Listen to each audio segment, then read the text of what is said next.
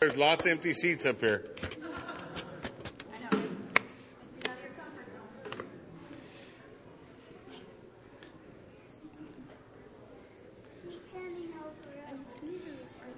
Do you want me to go now? You can stay up here if you want. I don't mind. The whole front row's empty too, just in case you're dying to sit up there. Oh, sorry. There's lots of space. Sorry. It's not empty. There are a few. If you have your Bibles with you, open up to Isaiah 48. We're going to continue our journey through this second half of the book of Isaiah. Again, we're still in a section of Isaiah where God is describing to the nation his incomparability, that there's no one like him.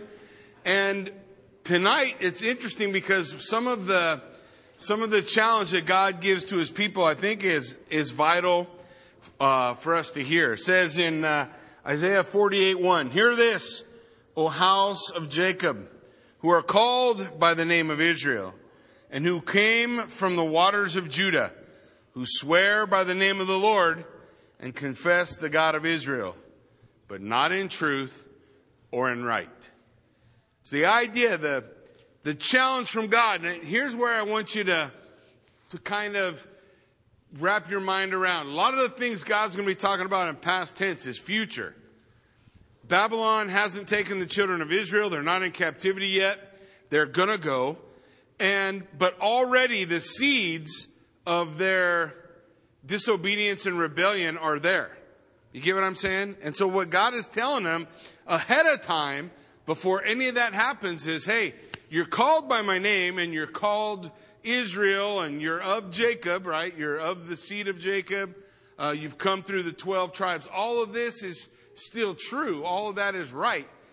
But you're not following me in truth. You're not following me in righteousness. So the idea is that they give something called lip service. Jesus said something like that in Matthew chapter 7. He said, "Not everyone who calls me Lord, Lord will inherit the kingdom of God." That there's a lot of profession. It was interesting because I heard a guy speaking on Isaiah 48, and he was talking about the idea that they called themselves Israel. And part of what he was pulling out is this idea of understanding where the rubber meets the road of our faith. Not so much what you proclaim. What do people proclaim who watch you?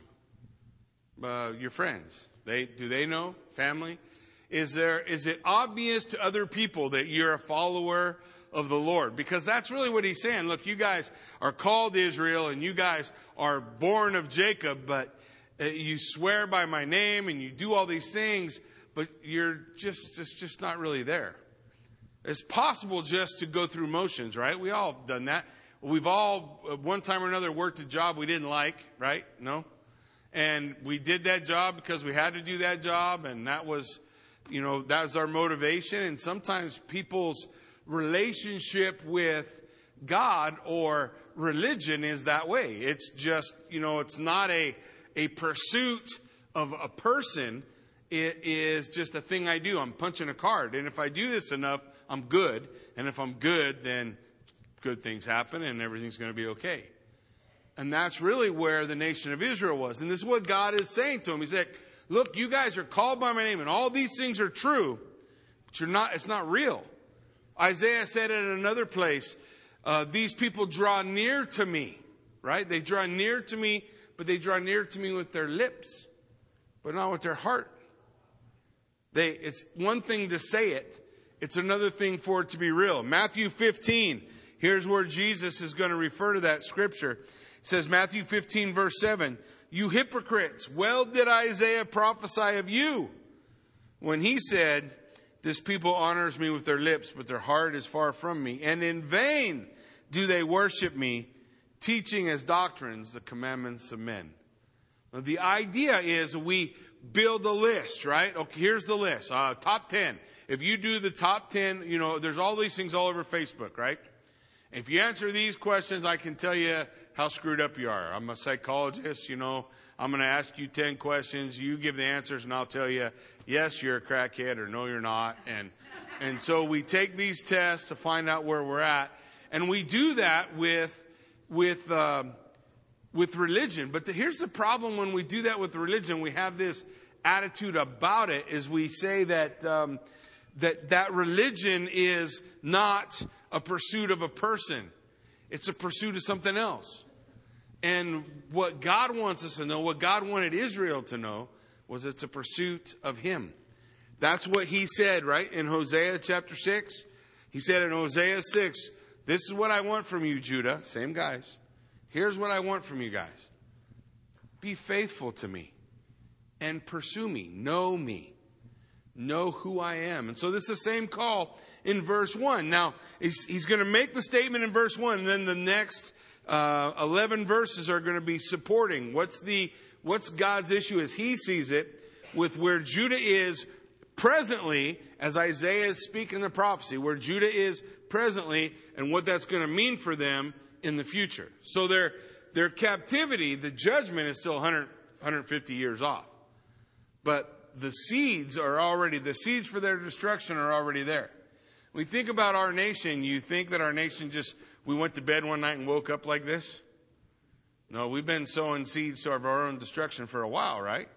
And the same kind of thing with them. Look at verse 2.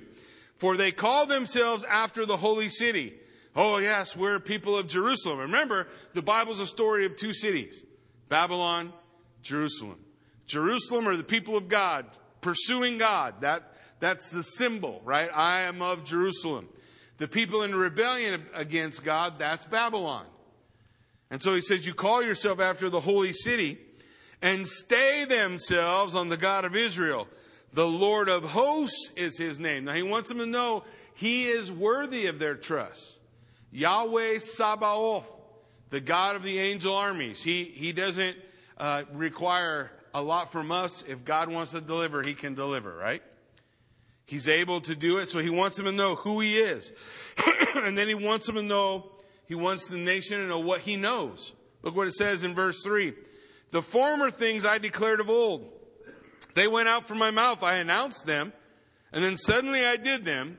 And they came to pass. Now what He's referring to is things like the things He told Abraham. Remember when He called Abraham? Abraham, go to a land that I'm going to show you. And I'm going to make you a father of many nations, right? And then He also told them that you're going to go to the land of Canaan, but your people are going to be in bondage. You're going to be in bondage for 400 years. But afterwards, God said, I'm going to bring them out a nation.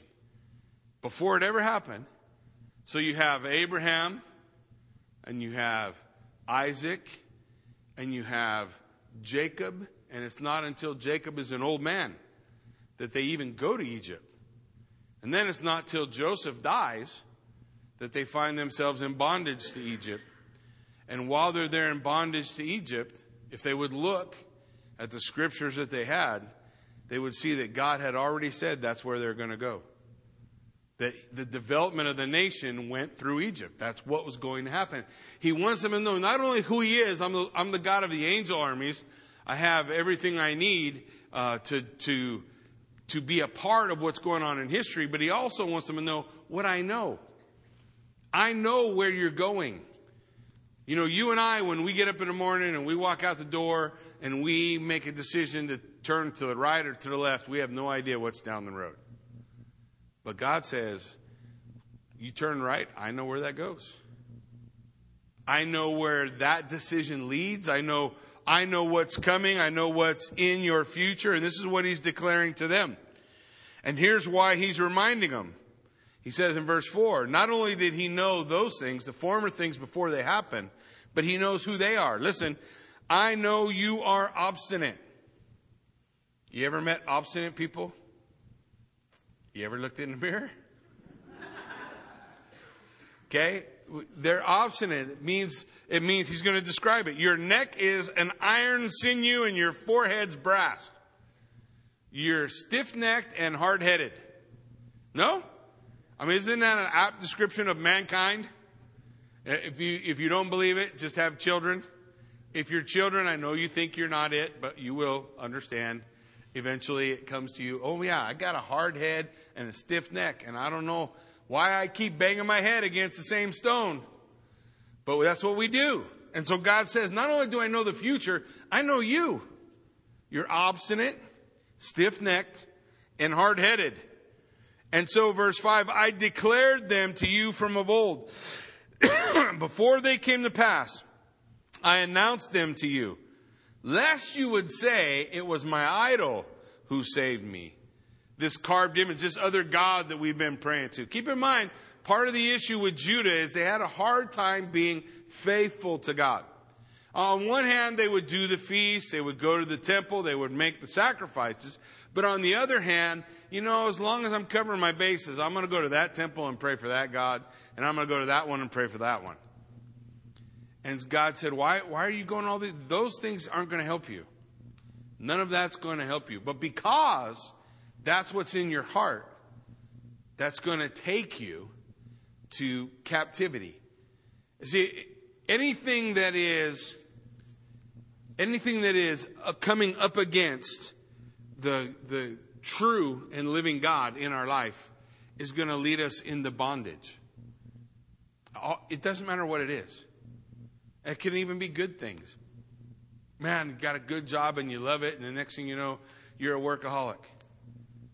And I know what that's like.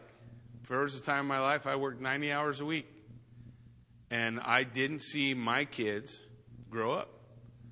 I never saw first words, never saw them learning to walk, never saw all those things because I was running after the almighty dollar.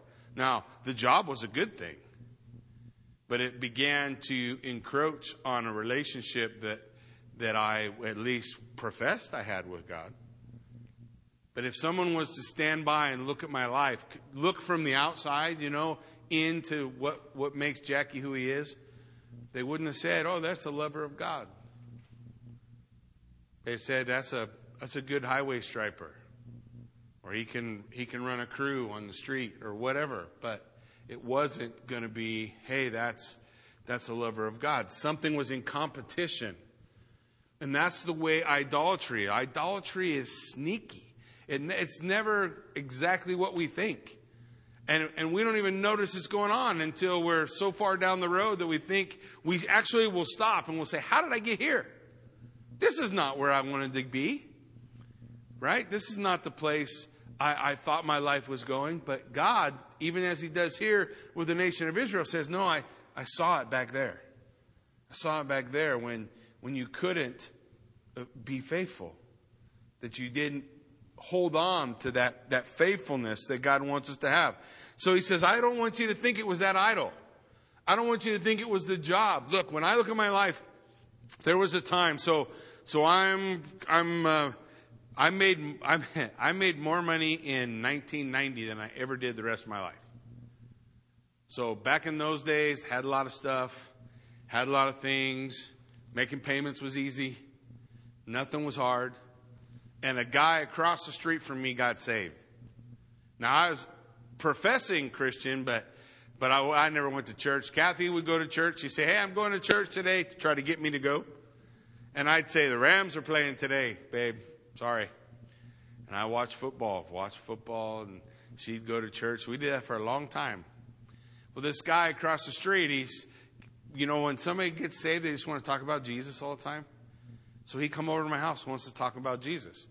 And it reinvigorated something in me. So I had some answers for him, for questions he was looking for, because I grew up in the church. So I had some answers for him, but I didn't have all of them. So eventually I ran out of answers for him, and he said, hey, I heard there's a Bible college up there, and the next thing I know, I'm going to church with Kathy, and then I take a couple of classes, and then all of a sudden, all that other stuff was less important.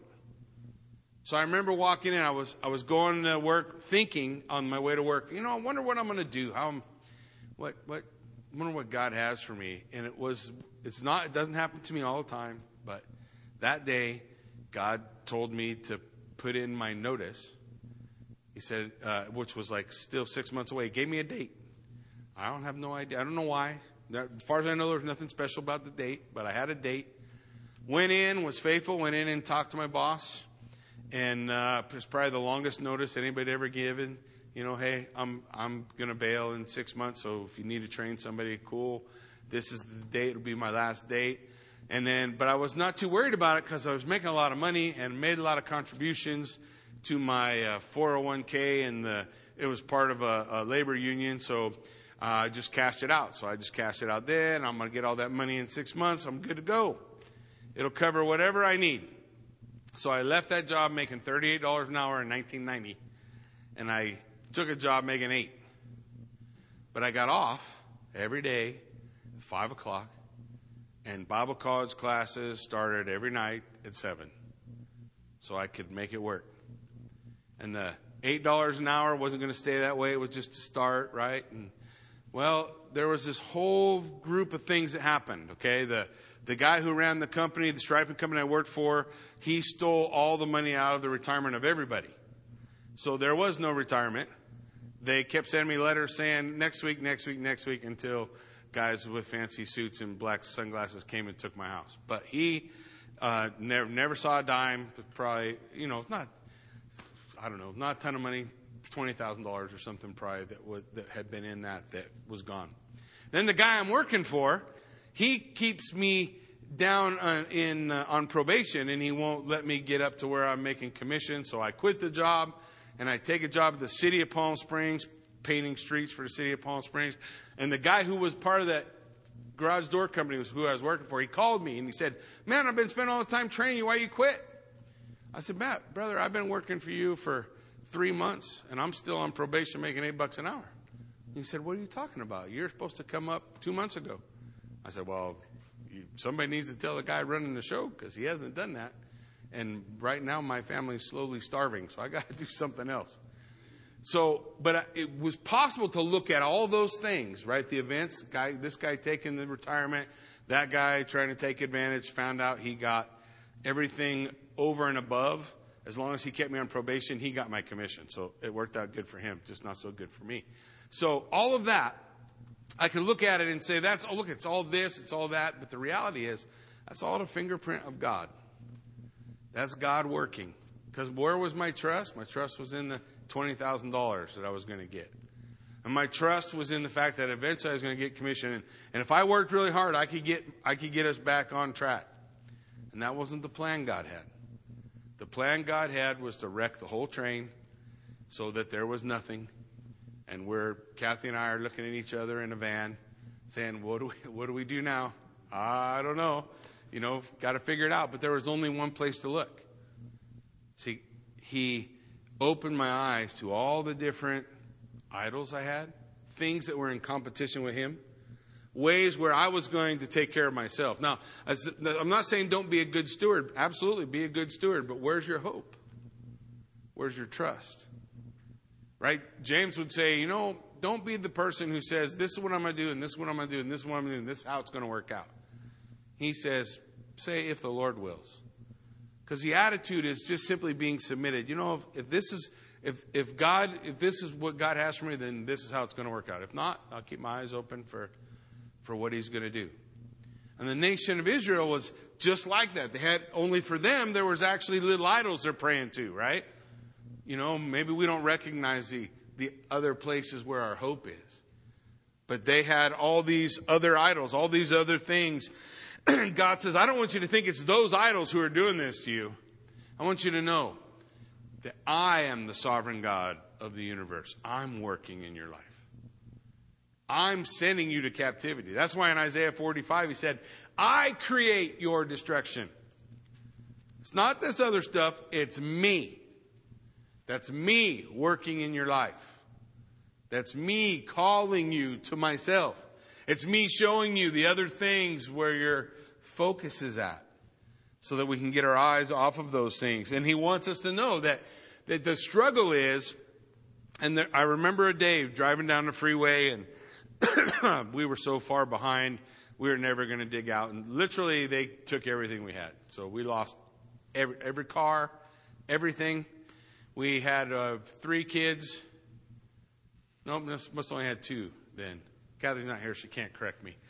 A Mazda pickup truck that I traded my brother for that was doing its best to blow up. And so I had a car seat in between me and Kathy. And we had 3. Car seat in between me and Kathy, and I put 2 Volkswagen seats in the back of the truck and a shell over it and the seatbelt so I could click the kids in, you know. And it was nice because there was no open window. So if they were screaming and fighting, I couldn't tell. So we enjoyed that. So we went all the way to that, right? But I knew in that, driving down the freeway one day and just asking the Lord, you know, why is all this happening? And you know, I think we need to learn when we pray to expect an answer. I prayed and God gave me an answer. All I heard was, I want to know if you love me. And I understood that to be just like when he stood there with Peter, right? And said, Peter, do you love me more than all this? Or do you just love me because?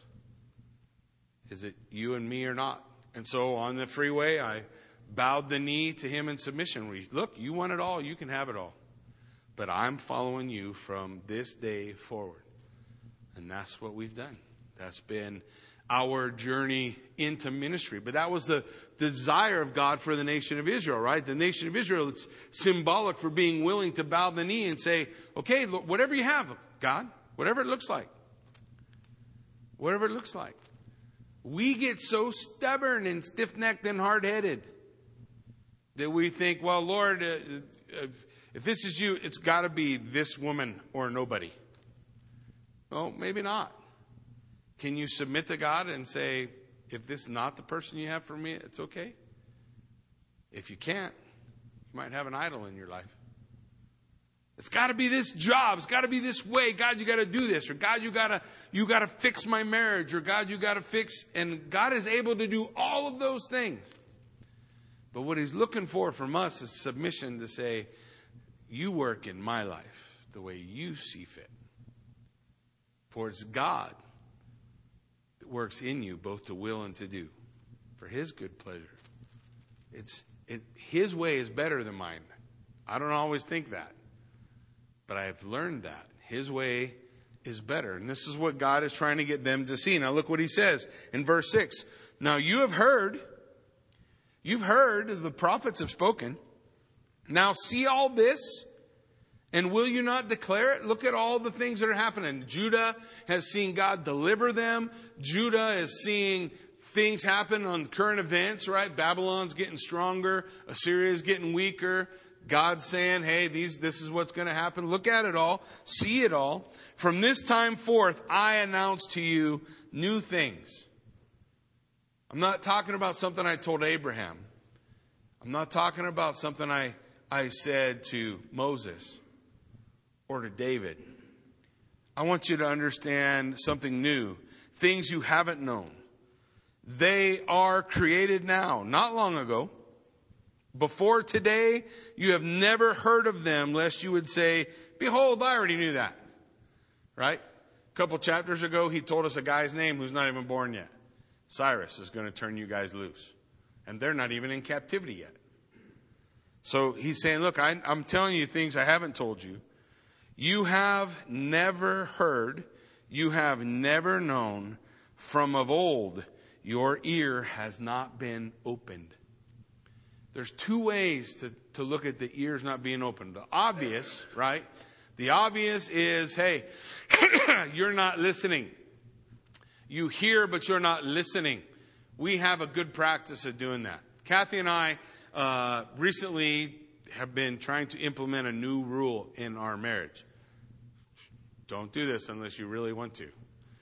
So when we have a discussion now, if Kathy's telling me something or sharing something with me and I want to provide rebuttal to whatever's going on, before I can give rebuttal, I have to tell her what she just said. Because I can't tell you how many times I'll give a rebuttal and she'll go, what in the world are you talking about? And I'll say, I know what you're saying. No, that's not what I'm saying. How many times? Because we hear, but we're not listening. And that's a good practice. We should learn to do it as a church, especially in witnessing and sharing with other people. If we would listen, hear what's being said, to the point that you can tell someone what they just told you. So you're saying you'll find your productivity and your communication go up because it will teach you to listen instead of, usually when we are thinking of a rebuttal, you heard the first two words and you already got the answer, right? No? You guys aren't like that? That's how I am. So this is a thing. He's saying, look, you've heard, but you've never known. From of old, your ear has not been opened. The second meaning of that, the psalmist declares to God, cries out to God, God, I want you to open my ear with your owl. Owl. I don't know how you say it. A-W-L. The awl. Is that how you say it? Not an owl? Okay. Awl. Open my ear with your awl. The point was, when you came to a master and you made the choice to be, you wanted to be their servant, you were choosing to be their servant, they would open your ear on the doorpost of their house. So you'd go put your ear up on the doorpost and they'd take an awl and a hammer, bink, and pierce your ear, and they put a hoop in your ear, and that marked you as doulos, bondservant, slave by choice, because you wanted to be. So there's both possibilities. Both would make sense, right? That they are hearing but not really listening. And the other symbolizes you're not submitted to what I say anyway. So I say don't go and you don't listen. If you need to understand that, read Jeremiah. Jeremiah's entire ministry, nobody ever listened to him till the day he died. That we were just studying Living by the Book, talking about Jeremiah, and they threw him in the mud. You guys remember the story? They threw Jeremiah in the mud. It's Jeremiah 38. They throw him in the mud because he's telling all the people, stop fighting and surrender and you'll live. If you keep fighting, you're all going to die. So stop it. And people were leaving Jerusalem to turn themselves in to the Babylonians. And Nebuchadnezzar would be standing out there, and here'd come another group of them. And he'd say, what are you guys coming here for? Jeremiah the prophet told us, we come here, we'll live. And Nebuchadnezzar say, okay, come on. So the king throws him in this mud hole, and then eventually somebody says, take Jeremiah out of the mud. You can't kill Jeremiah in the mud hole. So they pull him out of the mud hole. And the king has a secret meeting with Jeremiah. And he says to Jeremiah, Jeremiah, just tell me straight. What is it that God wants? And Jeremiah says, why do you want me to tell you? You are not going to listen to me. And if I tell you what you don't want to hear, you're going to kill me anyway. So the king says, I'll make you a deal. If you don't tell anyone what you told me, then I won't kill you no matter what you say. So Jeremiah says, okay. So the king says, what do I need to do to live? Surrender. Surrender, you, your family, everyone will live. The city will live. You can build, plant, go on, have lives. Okay. If you don't surrender, you're all going to die. So the king says, thanks, Jeremiah, and doesn't listen. And they die. And when Nebuchadnezzar comes and he gathers up what's left and they burn down the temple and everything's destroyed and Jerusalem's wiped out, he finds Jeremiah and he says, hey, I heard about you, telling all the people to surrender. You're my kind of guy. I'm going to give you a nice big old palace in Babylon. You can come over there and retire. You don't think Jeremiah wanted to take that retirement? Well, nice place. No more arguing with people ever again. And Jeremiah look over and go, there's a remnant of disobedient people over there. And if I go with you, they won't have the word of the Lord. So I got to go with them. Nebuchadnezzar says, okay. So he goes over to those guys and he says, guys, so we're going to do what God wants us to do? Well, what's God want us to do? He wants you to go to Babylon. Nope, we're going to Egypt. If you go to Egypt, you're all going to die. The people say, Jeremiah, you never say nothing good. Never say nothing good. We're going to Egypt. So Jeremiah marched to Egypt with them. And they all died, and that's where Jeremiah died. Nobody listened. Nobody heard. Nobody would submit to what it was God was doing. But it didn't stop Jeremiah from being faithful, right? To share the truth of what God was telling them. Their ears weren't open. They weren't submissive and they weren't listening. But look what he says at the end of verse 8. For I knew that you would surely deal treacherously, and that from before birth you were called a rebel. So it's not just me who wants to rebel against everything. That's what Romans 3 tells us, right? For how many have sinned and fall short of the glory of God? That's not most, right? He says, God says, before you were born, you're a rebel. You were a rebel. I knew it. But God never left the people without His word. He never left the people without Him saying to them, even if they won't listen, don't do that. Don't go that way. And maybe for those people who wouldn't listen and whose life struggles, it doesn't help them. But maybe their children will remember and say, God told us this. How many times in the time of the kings do we see a bad king, and then out of nowhere, one of their kids is good? Why was he good? Because he learned from his parents. Yeah, I don't want to do that. But you had the opposite too, right? Good king, then a bad king. So rebel is in us. And this is what God's declaring, man. Rebel is a part of you. It's coming out from you. This is part of our human experience. But God says, look, I'm reluctant to cut you off in verse 9. For my name's sake, I defer my anger. For the sake of my praise, I restrain it for you, that I may not cut you off. The word for cut off is karat. I don't want to cut you off. I'm not going to put you to death. It's interesting because it's the exact same word that he says positively about his son. In Daniel chapter 9, the Messiah will be karat, cut off. What is being deferred of mankind's guilt is going to be laid at the feet of Messiah. God says, I'm not in a hurry to cut you off. I'm doing something new, right? We're going to start seeing prophecies about Messiah. Isaiah 53 is coming. The suffering servant. All these things are on the horizon. God's saying, I'm going to lay these things out, but I want you to know I'm deferring my anger. And that anger at the wrath of children of wrath, what they have stored up, is poured out on his son. So if we don't reject his son and we receive that gift of grace, then we are not appointed unto wrath, but to obtain salvation through the Lord Jesus Christ. Right? But if we reject that payment, then we are by nature children of wrath. That's all we're waiting for. We're waiting for the wrath of God, the judgment of God. Verse 10, he lays out his plan. Behold, I have refined you, but not as silver. I have tried you in the furnace of affliction. It is in the furnace of affliction that we learn where our focus is. I understand what's going on when I go through the furnace of affliction. All of a sudden it's like, oh, wait a minute. Am I thinking about the Lord? Am I calling on His name? Lord, save me. When Peter is walking on the water and the storm gets crazy and he takes his eyes off the Lord, does he look back at the guys and say, somebody throw me a life vest? Hey, one of you guys help me?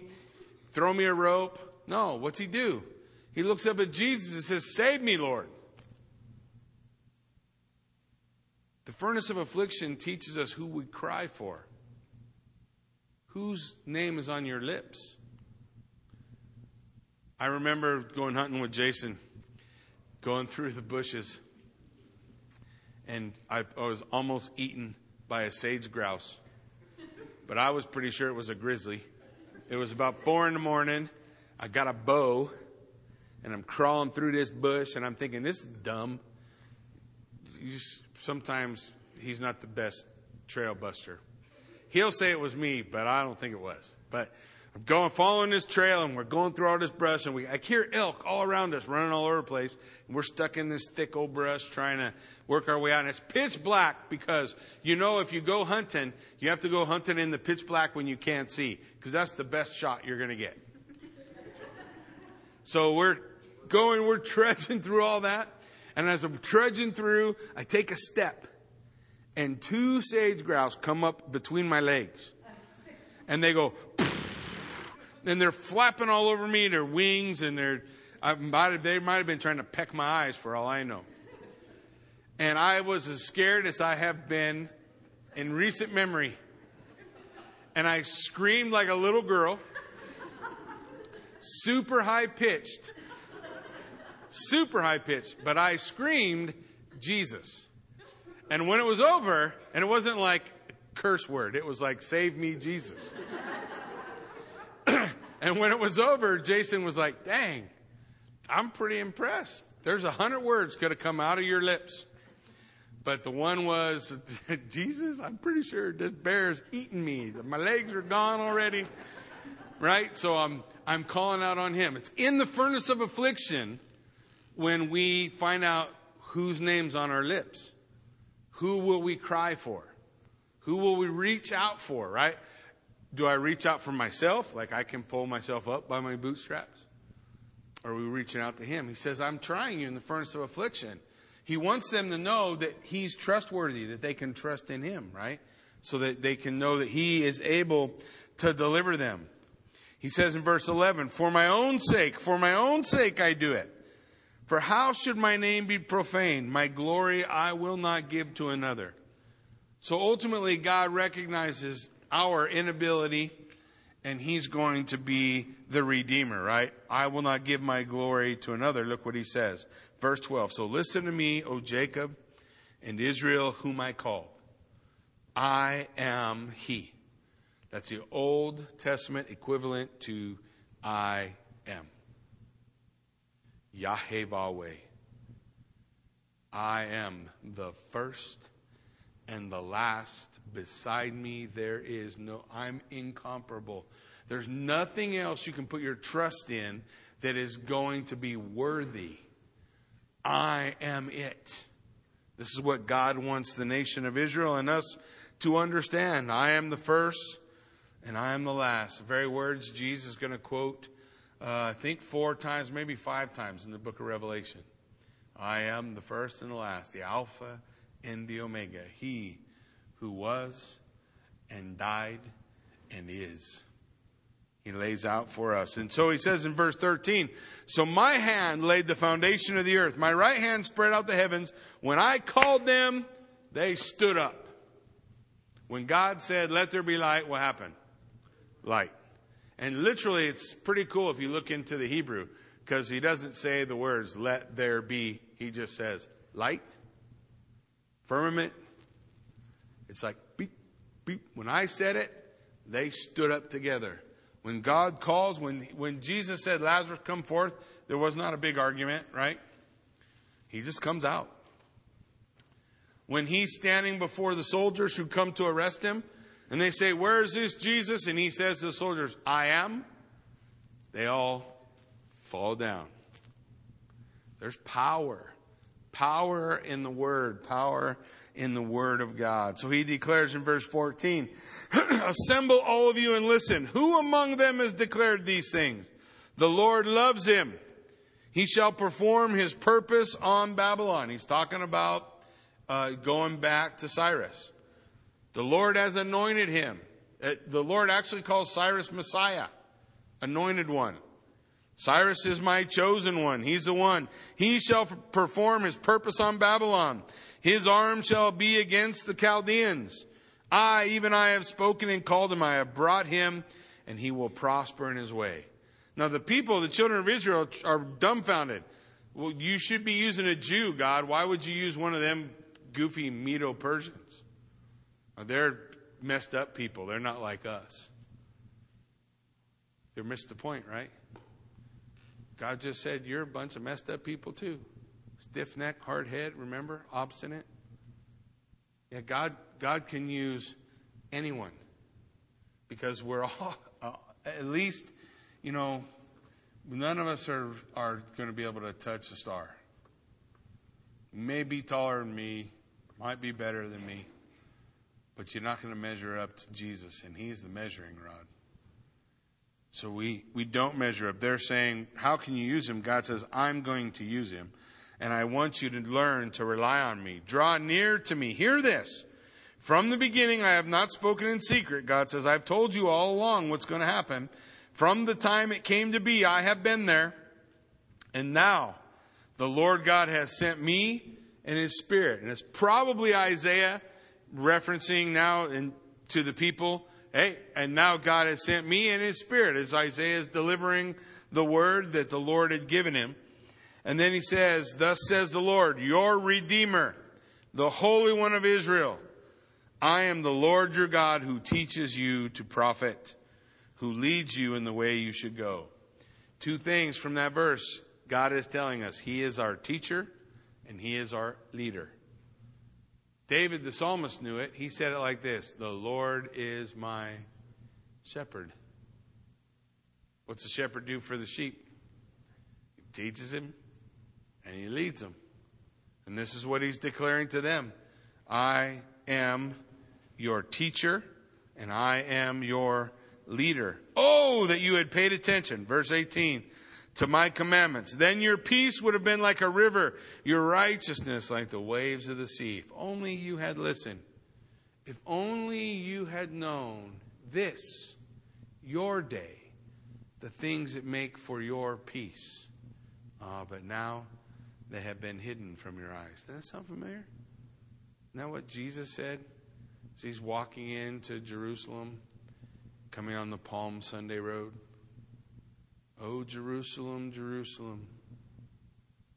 Those who stone the prophets and kill those who are sent to them. How often I've wanted to gather you, but you were not willing. The idea of if you had known the things that make for your peace, if you had known, then you would understand you could have had peace like a river. Sounds like a song, don't it? And righteousness like the waves of the sea. Your offspring would have been like the sand, your descendant like its grains. Their name would never have been cut off or destroyed from before me. Go out from Babylon. Flee from Chaldea. Declare this with a shout of joy. Proclaim it. Send it to the end of the earth. The Lord has redeemed His servant Jacob. You guys are going to captivity. But you get there. Remember, there will be a day when you get to go home. And when you get to go home, I want you to remember that I told you before it ever happened that this is what was coming. That this is what's going to take place. The Lord Yahweh has redeemed His servant Jacob. That they did not thirst when He led them through the deserts. Did they? They cry out for water, and water came from a rock, right? At least twice. They did not thirst through the deserts. He made water flow for them from the rock. He split the rock and water gushed out. God is their provision. And then He declares, for there is no peace for the wicked. No peace. There's only salvation in Him. The wicked, the Bible describes as those who will not hear the call of God, who will not submit, who will not trust, who will not hope in Him. God says in Ezekiel, I have no glory in the destruction of the wicked, but that the wicked would repent and live. To see people say, you know what, God, I'm going to try, let's do this your way. Let's do it your way. Whatever.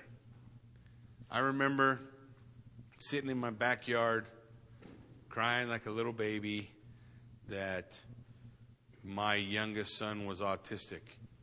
And I had spent all my life in rebellion against God. And when I finally start serving God, my son's autistic. The other ones were fine. Why when I'm following you, God, is my youngest autistic? And the end result is God saying, will you submit to me? That I know better than you? Yeah.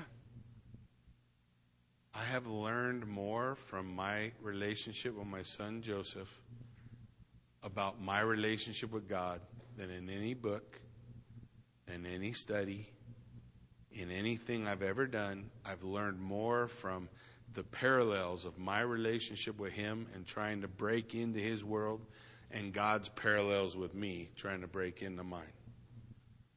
God knows what he's doing. His way is better. We might not like it, but it's better. It's good. It's right.